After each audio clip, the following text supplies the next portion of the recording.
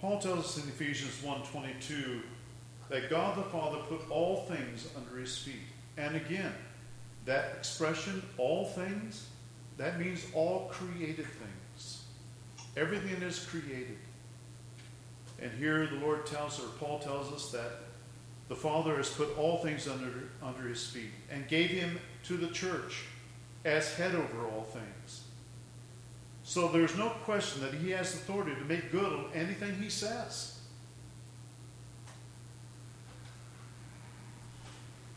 The Lord introduces himself to Philadelphia in this way to strengthen and encourage them. And I think also, as well as us, he intends for us to be encouraged in that. He wants us to lift up our drooping hands. He wants us to strengthen the weak knees, to lift up our hanging head and fix our eyes on our Commander and our Lord. Because he alone has the key of David. He is the sole sovereign. And what does that mean for us as a church? It means let hell rant and rave and throw dust in there all they want. It's simply an empty threat. The church is untouchable unless he permits it.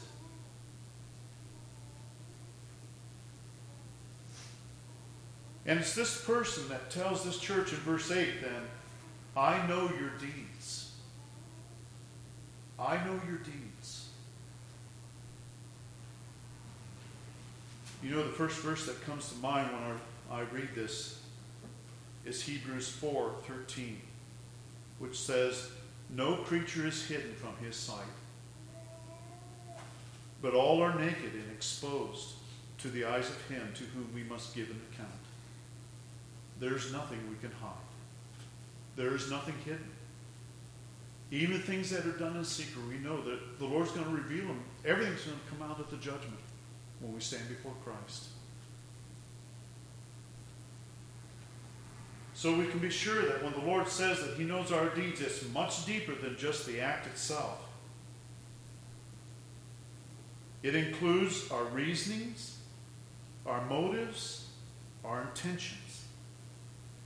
Just like Ananias and Sapphira in Acts chapter 5, who thought that they could make themselves appear just as spiritual and righteous and God-honoring as all the rest of the church by presenting their partial gift at the apostles' feet. No one else knew about it, but Christ did. And he disciplined them on the spot, didn't he? And he made an example out of them. As you go on to read that account of Acts chapter 5, it says this, that great fear came over the whole church.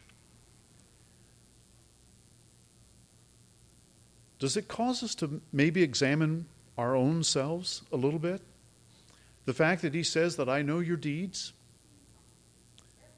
And I'm not speaking, yes, that applies to us individually, but collectively as a church. Christ says, I know your deeds. When we hear the Lord say that, does it cause us to examine and evaluate our own thoughts, our actions, our intentions, our motives for everything we do?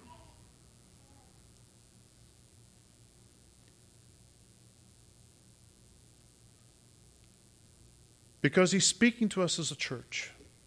Does it even get our attention when the Lord says, hear what the Spirit says to the churches? Christ knows our works. And the statement leaves no room for any of us to look around at other sister churches of like precious faith or brothers and sisters in Christ and to pick at them. Because the Lord says, I know your deeds. It's very personal. And as you look at the examples of the churches in these two chapters, chapter 2 and chapter 3, you'll see he points out sin and names sin of individuals in the churches. He's aware of all of it.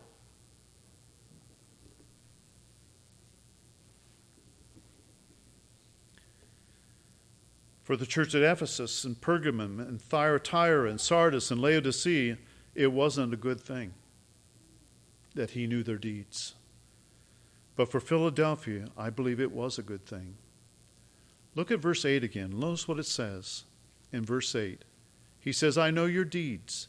Behold, I have put before you an open door which no one can shut, because you have a little power, and have followed my word, and have not denied my name.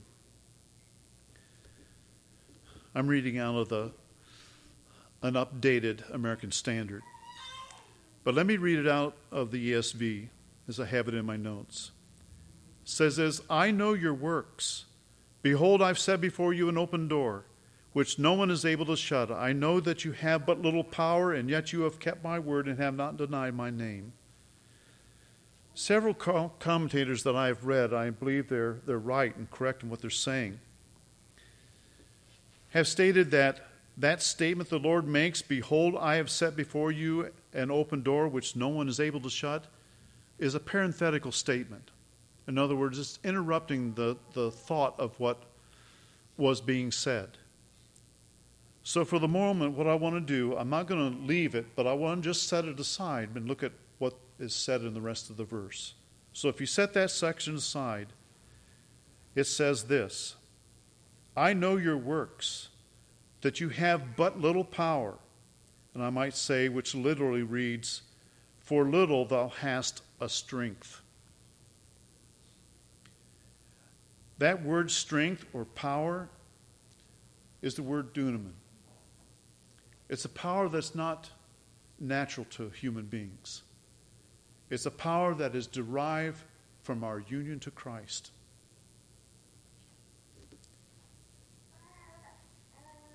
So he says to them that you have little power. Then it says, and yet you have kept my word, which again literally reads, and hast kept my word.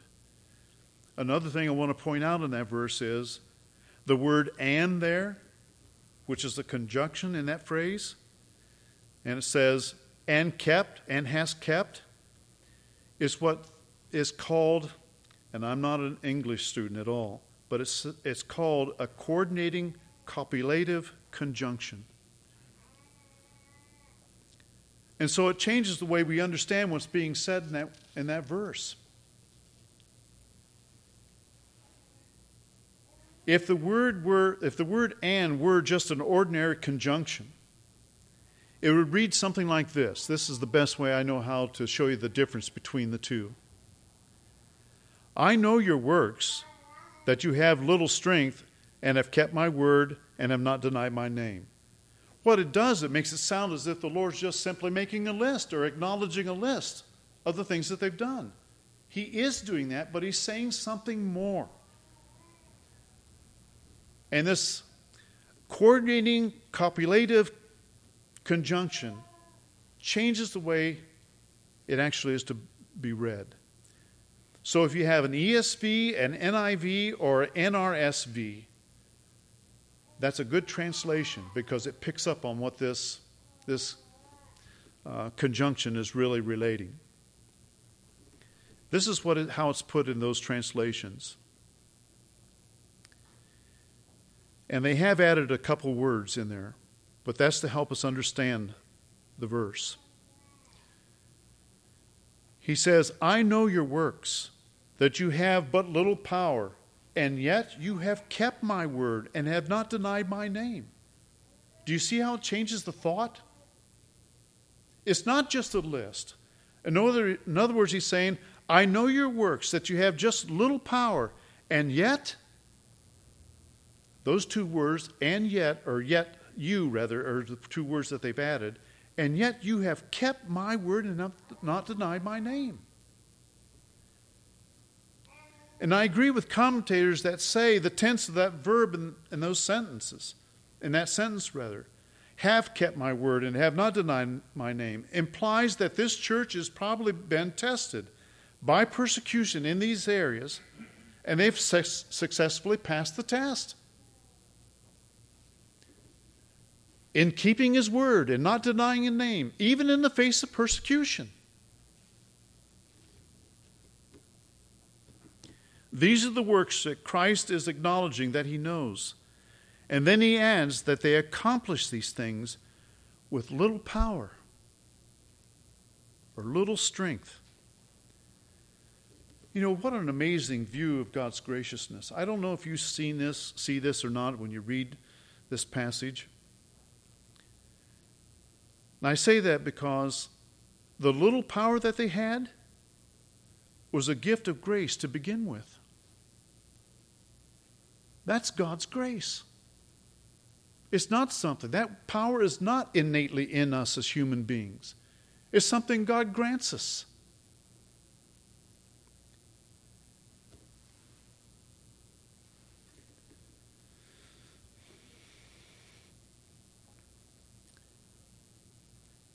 The persecution was ordained and permitted by Christ, but yet he's the one that enabled them by grace to keep his word and not deny his name. And then the Lord publicly acknowledges their works, indicating that he approves of what they're doing. And when you think about it, even their will, the want to keep his word and not to deny his name, was accomplished solely by grace. But even at that, the Lord still designates these things as their works. And we go on to find out in verse 11 that he told them that if they keep firm what they have until the end, they'll receive a crown in glory.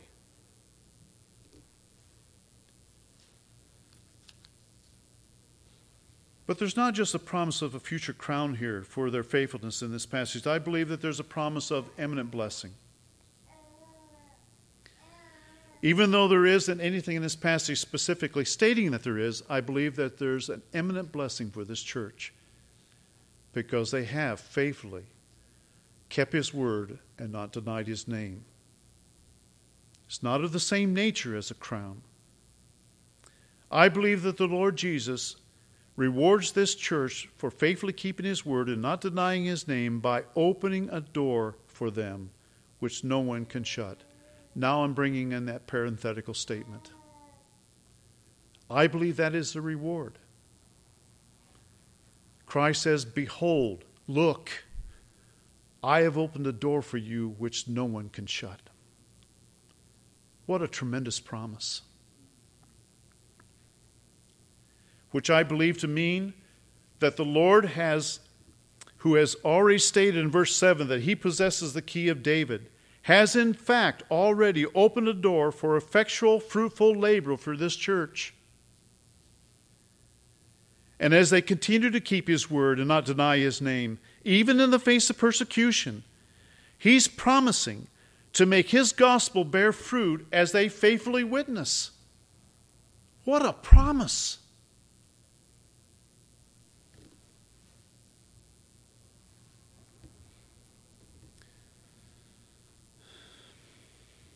Let's look at a few passages that I believe will offer some proof to substantiate that this open door does represent what I'm telling you.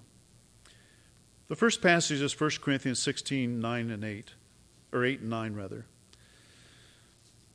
But I will stay at Ephesus until Pentecost, for a wide door for effectual work has opened to me, and there are many adversaries.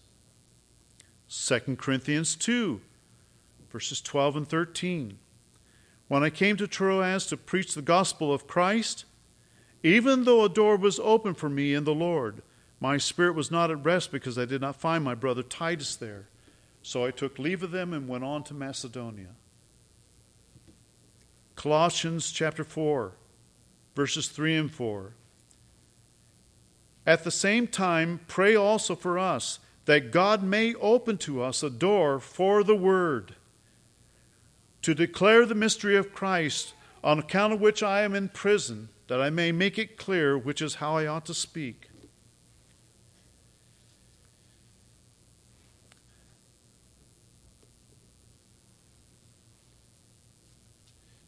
I think I'm going to pass over a couple of pages of notes here. It might make this too long.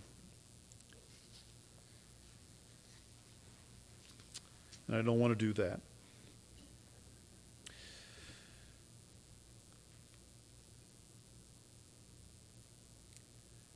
So what we see here is a promise of blessing for their obedience and faithful witness.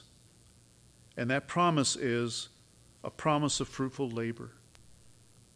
As they go and take the gospel to the world, Christ is promising to bless it and cause it to bear fruit for them.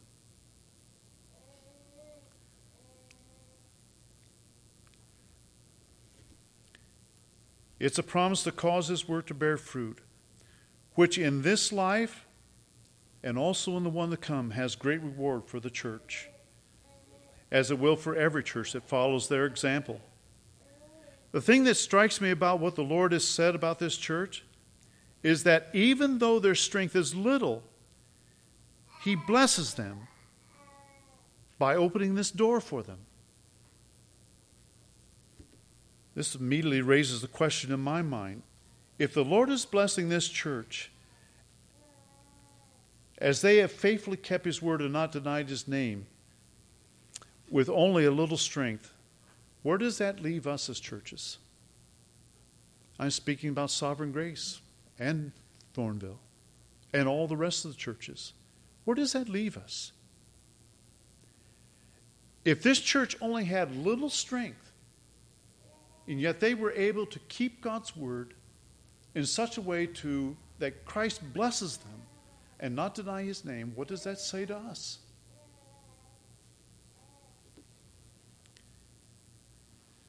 And by saying that, I'm not saying that either here, you people, or Sovereign Grace or any other church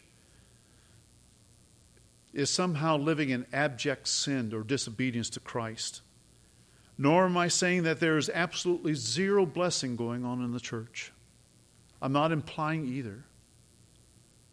All I'm pointing to is that Christ blessed this church, and it's a commendation for keeping His word and not denying His name. Even at Sovereign Grace, we're at least seeing some young Christian families attending. They haven't united yet, but at least they're attending.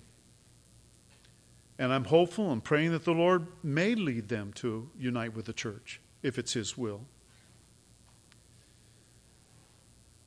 But it also means that if they're attending with us,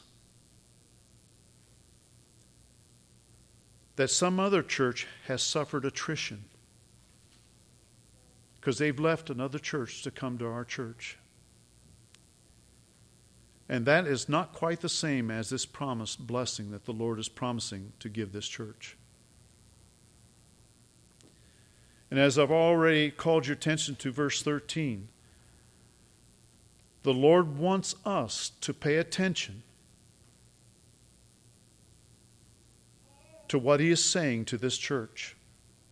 And what the Lord is revealing is that this open door has been given to Philadelphia because they have persevered in both keeping His word and not denying His name. And I might also add this about what's going on at Sovereign Grace. I don't know about here. I'm sure it's the same.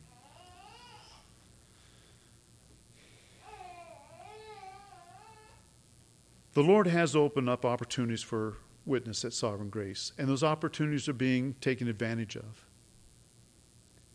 But even at that, I still can't say that I'm seeing the lost being saved, particularly in the community where the Lord has placed us as a church.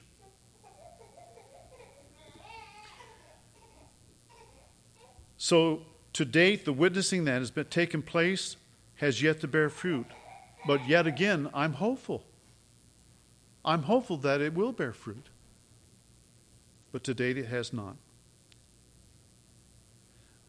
But even in the light of this evidence, that the fact that the Lord is in some way blessing the church, I still believe that Sovereign Grace, and I believe that all our churches need to examine ourselves in the light of what the Lord is saying to this church at Philadelphia and of this promise that He's made to the church. I believe that we need to ask ourselves as a church some probing questions. And as I said, because even though this church had little strength, in spite of that little strength, they still managed to keep His word and not deny His name. And as I also said, it seems that this blessing of an open door is based on those works. Keeping his word and not denying his name. And then he says in verse 13, hear what the Spirit says to the churches. He wants us to pay attention. So one of the questions I believe that we should ask ourselves is how well really are we keeping the word of Christ? And I know when you pose a question like that to believers today, it's very offensive. It's a good way to get stoned. Because the response usually is, how dare you ask me a question like that? Who do you think you are? You have no right to ask me a question like that. But I honestly believe, I'm being honest.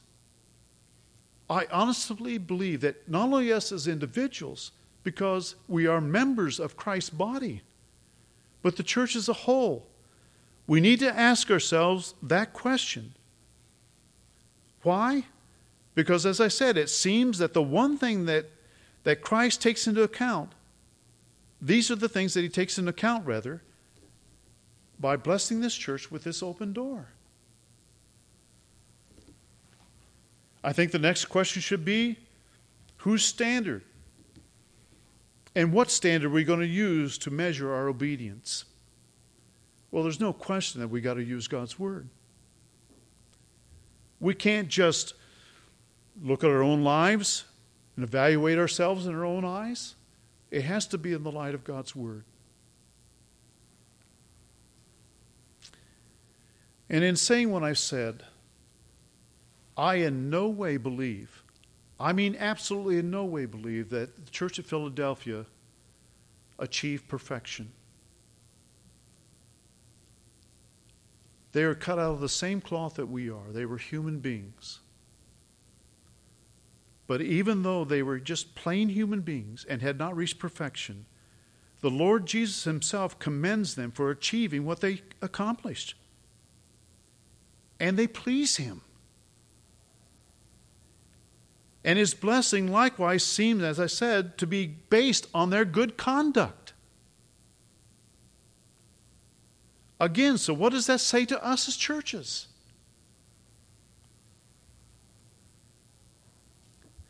I think that every one of our churches in the association would be tremendously encouraged if we were to find out, even joyful, if we were to find out that the Lord had endowed us with this gift. So when we go out there and we talk to somebody that's lost, whether it's a relative or a friend or just somebody on the street, that the gospel would lay hold of them, the Holy Spirit would convict them. It'd be tremendously encouraging.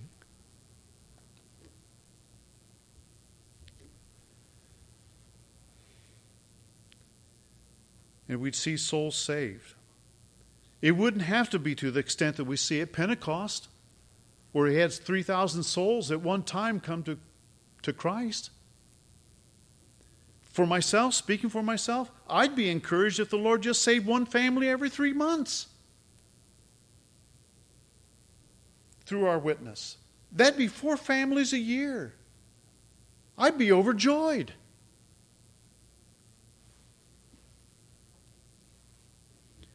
So yes, I believe it is a valid question that we need to ask ourselves.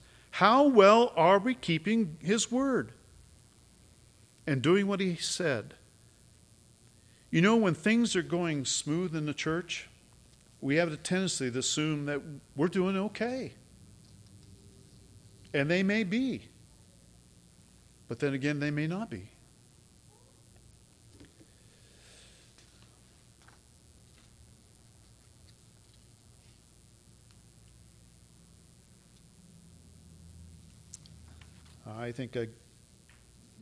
Hang on a second here.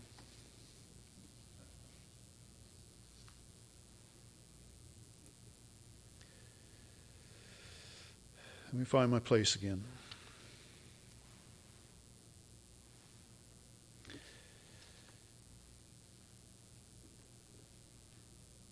The first passage I want to look at to help us maybe look at this whole idea of our obedience to Christ and consider it is 1 Corinthians 7, verse 35. This is a tough passage for me. It's not the entire verse, it's just part of the verse. What's going on in 1 Corinthians chapter 7 is Paul's dealing with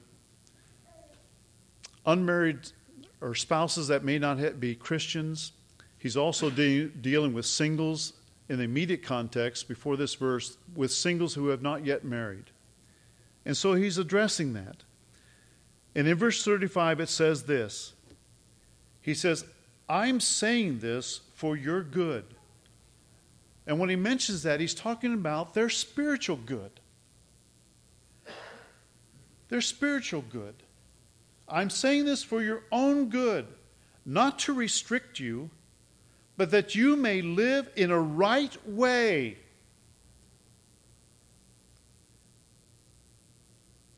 And what does he say that right way is? In the ESV it reads, in undivided devotion to the Lord.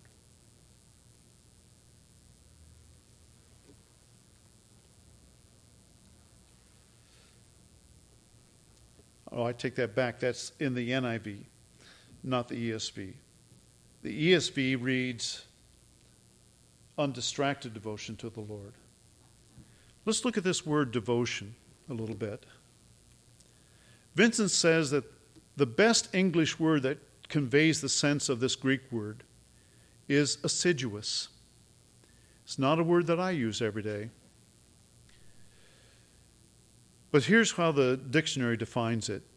Showing great care, attention, and effort, or making a careful attention or persistent application. The Jamieson Fawcett Brown commentary uses 3 passages as examples to help us understand this word. The first one is found in Luke 10, verse 39. It has to do with Mary. And it says, and she had a sister called Mary, who sat at the Lord's feet and listened to what he was teaching.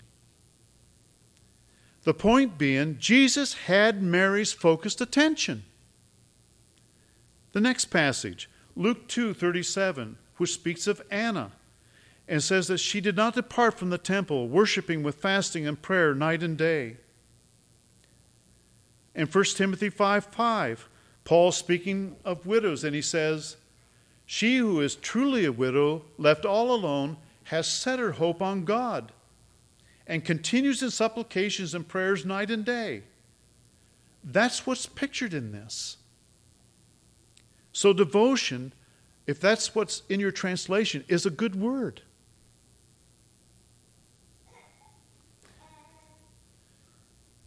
And the ESV does render that this way. It says, undistracted devotion. Either translation, whether it's undistracted or undivided devotion, is a good translation. There's no question that Paul's setting before this church the ideal. But yet, he sees this attainable for those who are single. And he actually is teaching them to apply it in their life, to achieve this undistracted devotion to Christ. And he tells them, if you're able, don't even get married. And as we already pointed out in that passage, he says, well, I'm saying for your own good, for their spiritual good. That takes priority in their life. He says, but that you may live in a right way. So he sees this as something that is attainable for those who are unmarried. And for those who are married, it becomes more difficult, if not nigh unto impossible to achieve. Why? Simply because we have other duties, other responsibilities. We can't give, as somebody that is single, our undivided attention to Christ.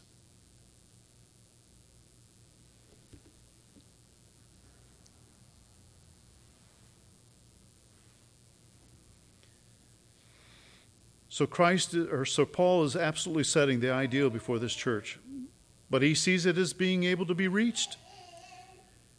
I believe that all of us understand that Paul's in no way advocating that we should neglect our spouses or our families or our parents or our jobs or anything of that nature. It's clear that he is advocating that Christ is to receive the greater portion of our time and our attention and our effort. He's to have the preeminence in our life. As we see even in verse 29 of that same passage. In verse 29 of chapter 7, he says this, "This is what I mean, brothers. The appointed time has grown very short. From now on, let those who have wives live as though they had none, and those who mourn as though they were not mourning, and those who rejoice as though they were not rejoicing, and those who buy as though they had no goods, and those who deal with this world as though they had no dealings with it. For the present form of this world is passing away." What is he seeking to establish in the church? He's seeking to establish the preeminence of Jesus Christ. The preeminence in the lives of his people. Just as the Lord has stated, that was an absolute necessity in Luke 14:26, which again I remind you of, we read it last week. "If anyone comes to me and does not hate his own father and mother, wife, children, brothers and sisters, and yes, even his own life, he cannot be my disciple." Christ is telling them, I must have the preeminence in your life. And that's what exactly Paul's trying to establish in the church. Undistracted devotion to Christ. He has to have the preeminence. That's our obedience to Christ.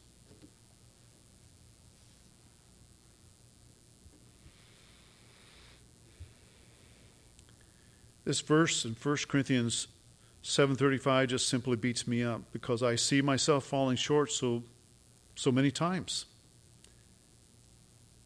So yes, individually and collectively as the body of Christ, I do think that we need to ask ourselves, how well are we really doing in obeying God's word?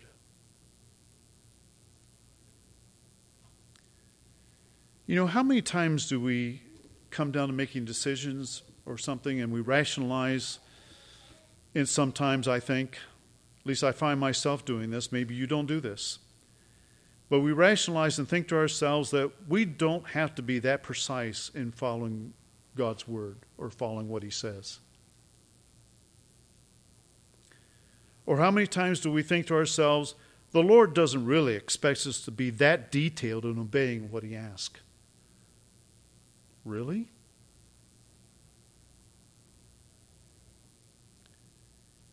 Can we verify that from Scripture? You see, that's what I mean. I think we need to ask ourselves, how well are we really obeying the word of Christ? We're all going to fail. Every one of us.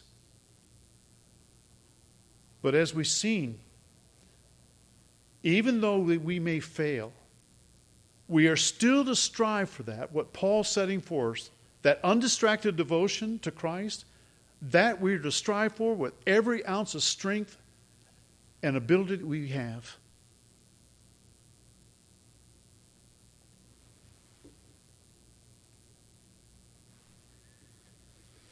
You remember what we said last week from last week's message?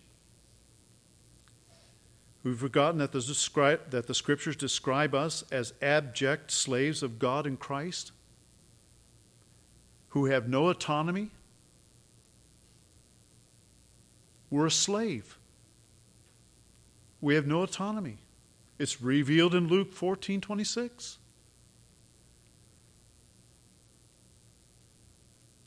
And whose sole purpose in life is to fulfill every request he makes. That's what Christ expects of us. And it has to be because in this passage, Christ is addressing the church. Yes, it affects us individually, as I said before, but Christ is addressing the church. So when it comes to this obeying God's word, or not denying his name, which I'm not going to get to in this message because I'm running out of time, it has to be everybody. Every member of the church collectively has to be united in doing this. Why do I say that? Do you remember the example in the Old Testament of Achan? Remember the account of Achan? Israel had just defeated Jericho. The walls come down, and God had given them a tremendous victory. The next city that they were going to go into battle against was Ai, just a small little city.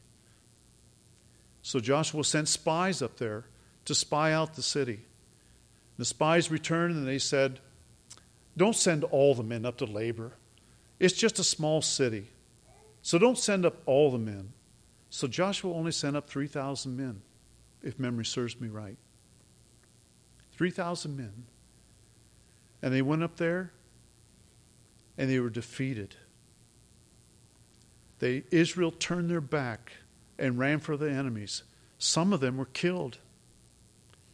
They come back to the camp with their tail between their legs. And Joshua falls before the Ark of the Covenant on his face before God. He says, Lord, what am I going to do? Why did you even bring us into this land? Just to kill us? All our enemies are going to hear about this. And they're going to surround us and destroy us. And God says to Joshua, get up.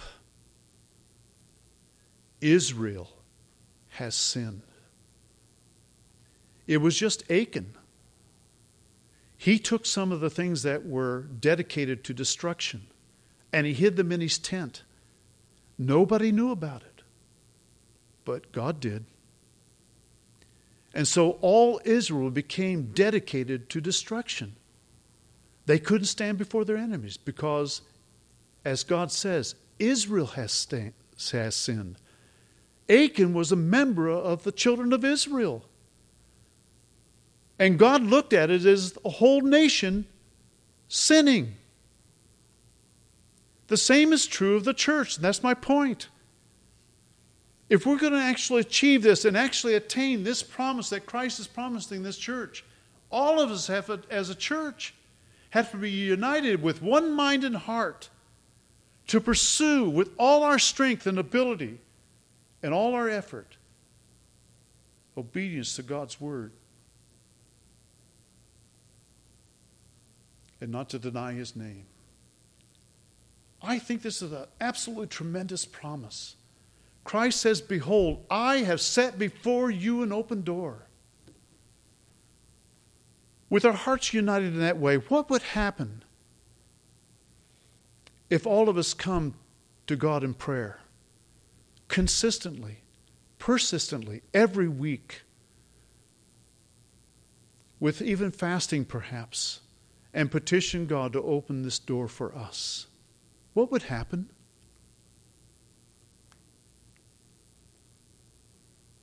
I think the Lord would honor it.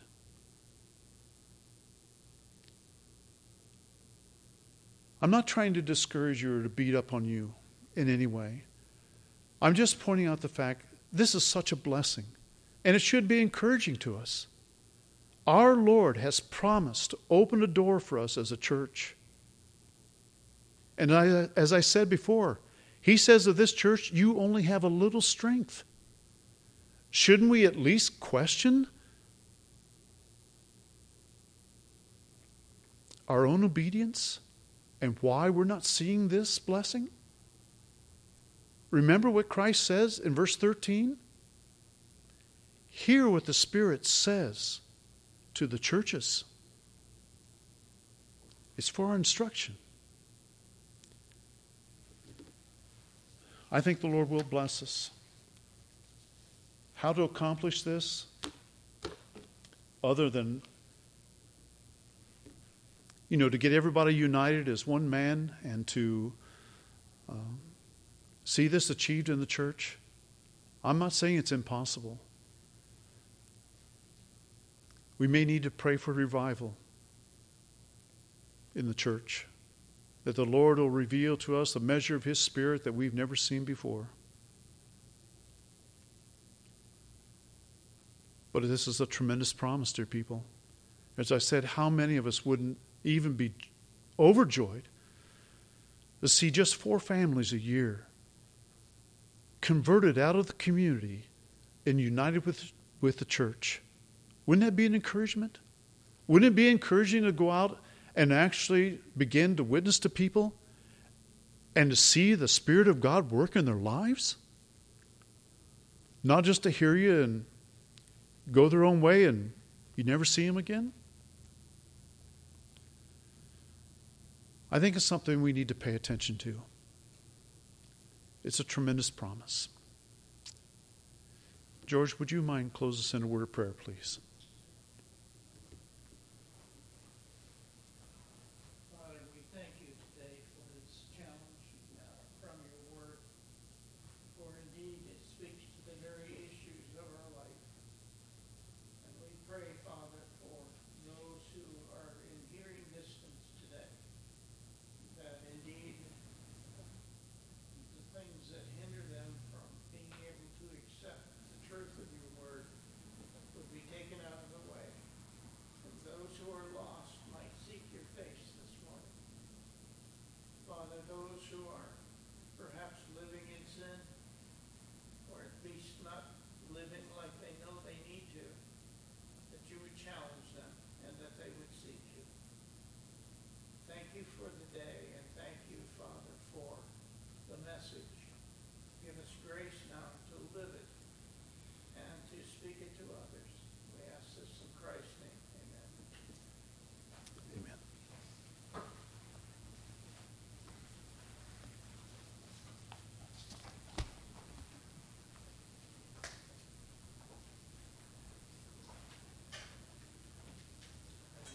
Do we have another song?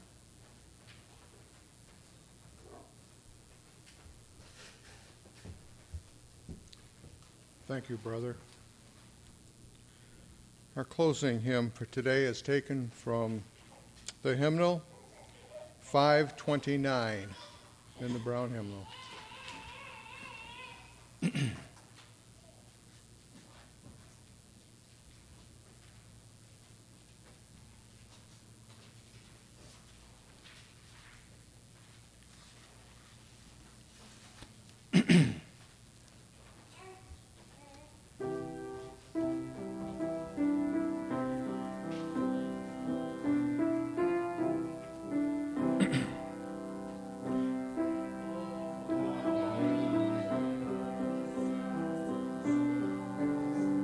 I'm sorry. My fault. Let me start over. This is why it's important for you folks to sing loud so you can't hear me mess you up. Okay?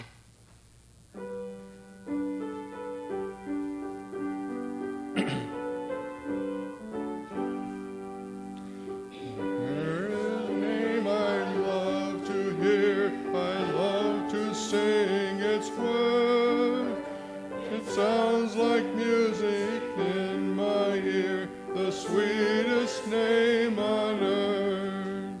Oh, how I love Jesus. Oh, how I love Jesus. Oh, how I love Jesus, because he first loved me. It tells me of a Savior's love who died to set me free. It tells me of his precious blood, the sinner's perfect plea. Oh, how I love Jesus. Oh, how I love Jesus. Oh, how I love Jesus, because he first loved me. It tells me what my Father hath in store for every day. And though I tread a dark side sunshine all the way. Oh, how I love Jesus. Oh, how I love Jesus. Oh, how I love Jesus, because he first loved me. It tells me of one soaring heart can feel my deepest woe, who any sorrow bears a part that none can bear below. Oh, how I love Jesus. Oh, how I love Jesus. Oh, how I love Jesus, because he first loved me. Thank you. As the week goes on, I pray God's faithfulness unto you, that he guides your steps and your thoughts, and that we would once again be rejoined on the following Sunday. Thank you. We are dismissed.